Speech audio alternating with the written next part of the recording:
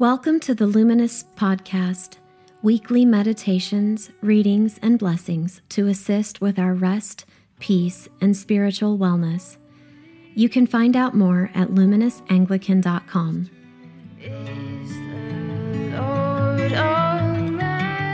We're looking at Matthew 18, 21 through 25. It's the NRSV, a very iconic passage that a lot of the world utilizes, whether they know its origin or not. Then Peter came and said to him, "Lord, if my brother or sister sins against me, how often should I forgive?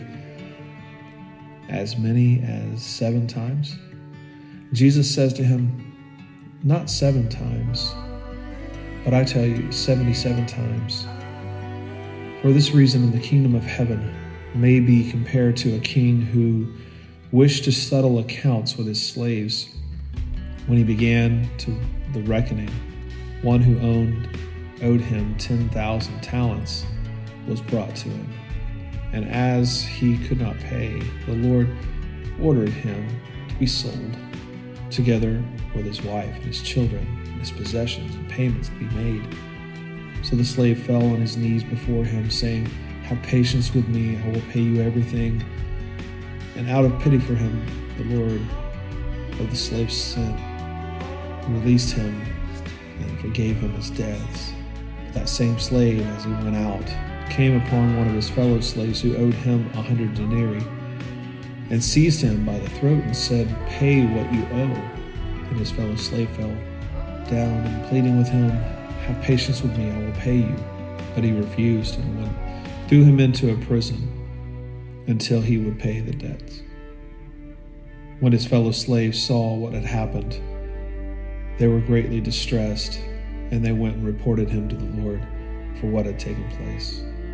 Then his Lord summoned him and said to him, 'You wicked slave, I forgave you all the debt that you pleaded with me. Should you have not had mercy on your fellow slave, as I had mercy on you?' And in anger, his Lord handed him over to be tortured until he would pay his entire debt. So my heavenly Father will do also to every one of you if you do not forgive your brother and sister from your heart." This is the word of the Lord. In this week's gospel, Jesus tells his disciple, Peter, that forgiveness is in the kingdom of God must be beyond limits. We shouldn't forgive our offenders a mere 7 times, but rather 77 times. In other words, forgiveness should be our regular practice, our way of life. Because we are first and foremost forgiven people and free people. And right off of the top here, I'll just say that forgiving someone over and over again doesn't require us to subject ourselves to the same abuse over and over again. It's important to note. Before we explore what forgiveness is, let's look at what forgiveness is not. Forgiveness is not denial. Forgiveness isn't pretending that an offense didn't matter or that a wound doesn't hurt.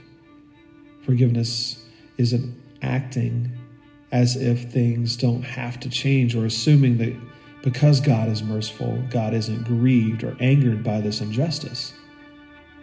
On the contrary, the starting line of forgiveness is the acknowledgement of harm, trespass, wrongdoing. Let's give space also for when we have been the offenders, when we are the one doing the harm. Whenever we talk about the need for forgiveness, we must recognize and name our regret and remorse. This is so important that we find the rhythm of confession each Sunday. We were created for love and wholeness. As image bearers of our Creator, we were made for a just and healthy world that honors one another's dignity. When we experience any deviation from that goodness, It is appropriate, healthy, and Christian to acknowledge the violation. Trespassing can harm. We know this. We have been on both sides of the transaction and of the offense. And so, forgiveness isn't an escalator or a lift. It's more of a spiral staircase. We circle and we circle, attempting to create distance between the pain that we've suffered and the new life that we seek. Sometimes we can't tell if we've ascended at all. We keep seeing the same broken landscape below us, but slowly our perspective changes. Slowly the ground of our pain changes.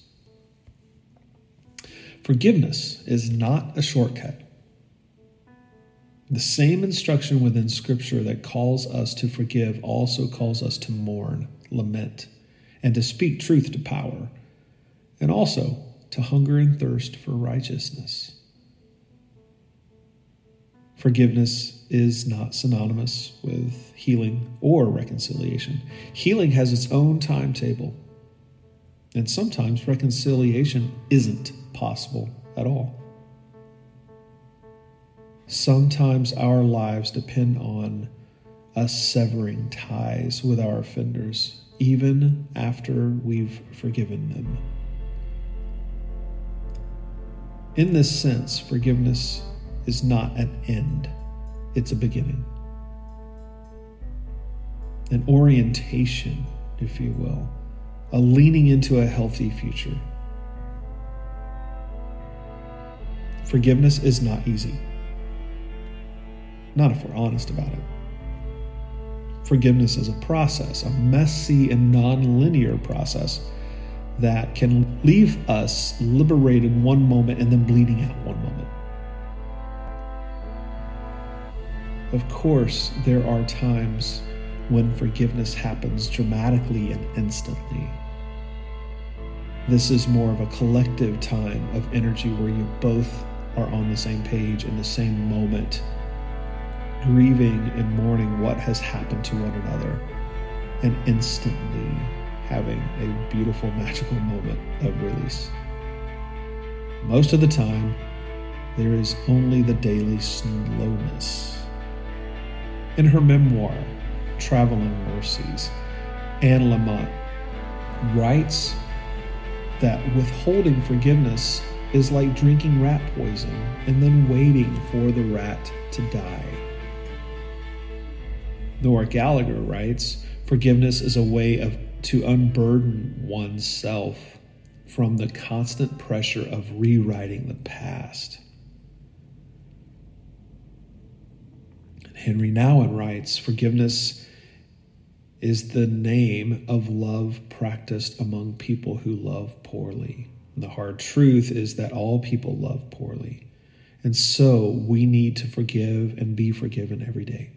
Forgiveness is the great work of love among the fellowship of the weak that is the human family. If we are consumed with our pain, if we make injury our identity and insist on weaponizing our anger in every interaction, then we are the ones drinking the poison. The poison will kill us long before it does our offender. To choose forgiveness is to disarm ourselves of bitterness. Far too often, we pass our anxieties, our rage, our judgment, and we even pass on our suspicions to one another. And pain that has not been transformed will be transmitted. This has been said many times. To cast our hunger for healing into Jesus himself, because he is the way forward. And I wonder if we're often squeamish about forgiveness because we misunderstand the nature of unconditional love. Where we humans typically want revenge and retribution while making judgment and love mutually exclusive, God holds out for restorative justice, not petty culture wars where our small consolation prize is a win. The way of Jesus is a kind of justice and love that we can barely imagine. The kind of justice that has the potential to heal both the oppressed and the oppressor. Forgiveness is a transformed way of seeing, a way of seeing that is forward-focused. And friends, God is in our story somewhere. There will be another turn of the page, another chapter, another path. Because God is love. We don't have to forgive out of scarcity. We can forgive out of plenty, out of freeness. We have been and are being set free in this, with this fullness. Free people aren't controlled by the past. Free people laugh more often than others. Free people see beauty where others do not. Free people are not easily offended. Free people are not chained to resentment. Nadia Bowles-Weber. A couple weeks ago, I was in the car making a trip to Kentucky with a dear friend. And you know how many times you get into a car and someone hijacks your radio or your music? Some are a little bit more open and flexible with this. But my friend took over the music and introduced me to a wonderful artist that has slipped through my awareness.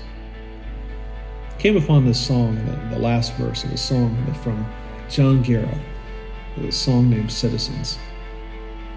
Beautiful melody, beautiful tone, beautiful music, wonderful voice. The last verse resonated with me deeply, especially in this tone of forgiveness, letting go, holding space for one another, and what helps us move forward. He says this: "Is there a way to love always, living in enemy hallways? Don't know my foes from my friends, and I don't know my friends anymore. Power has several prizes. Handcuffs can come in all sizes. Love has a million disguises, but winning is simply not one." May we live as though we are free and help to remind those around us that they are also free. Free to live, free to let go, free to love. In the name of the Father, Son, and Holy Spirit. If you would like more information or ways to be a part of Luminous, please go to luminousanglican.com. Peace be with you.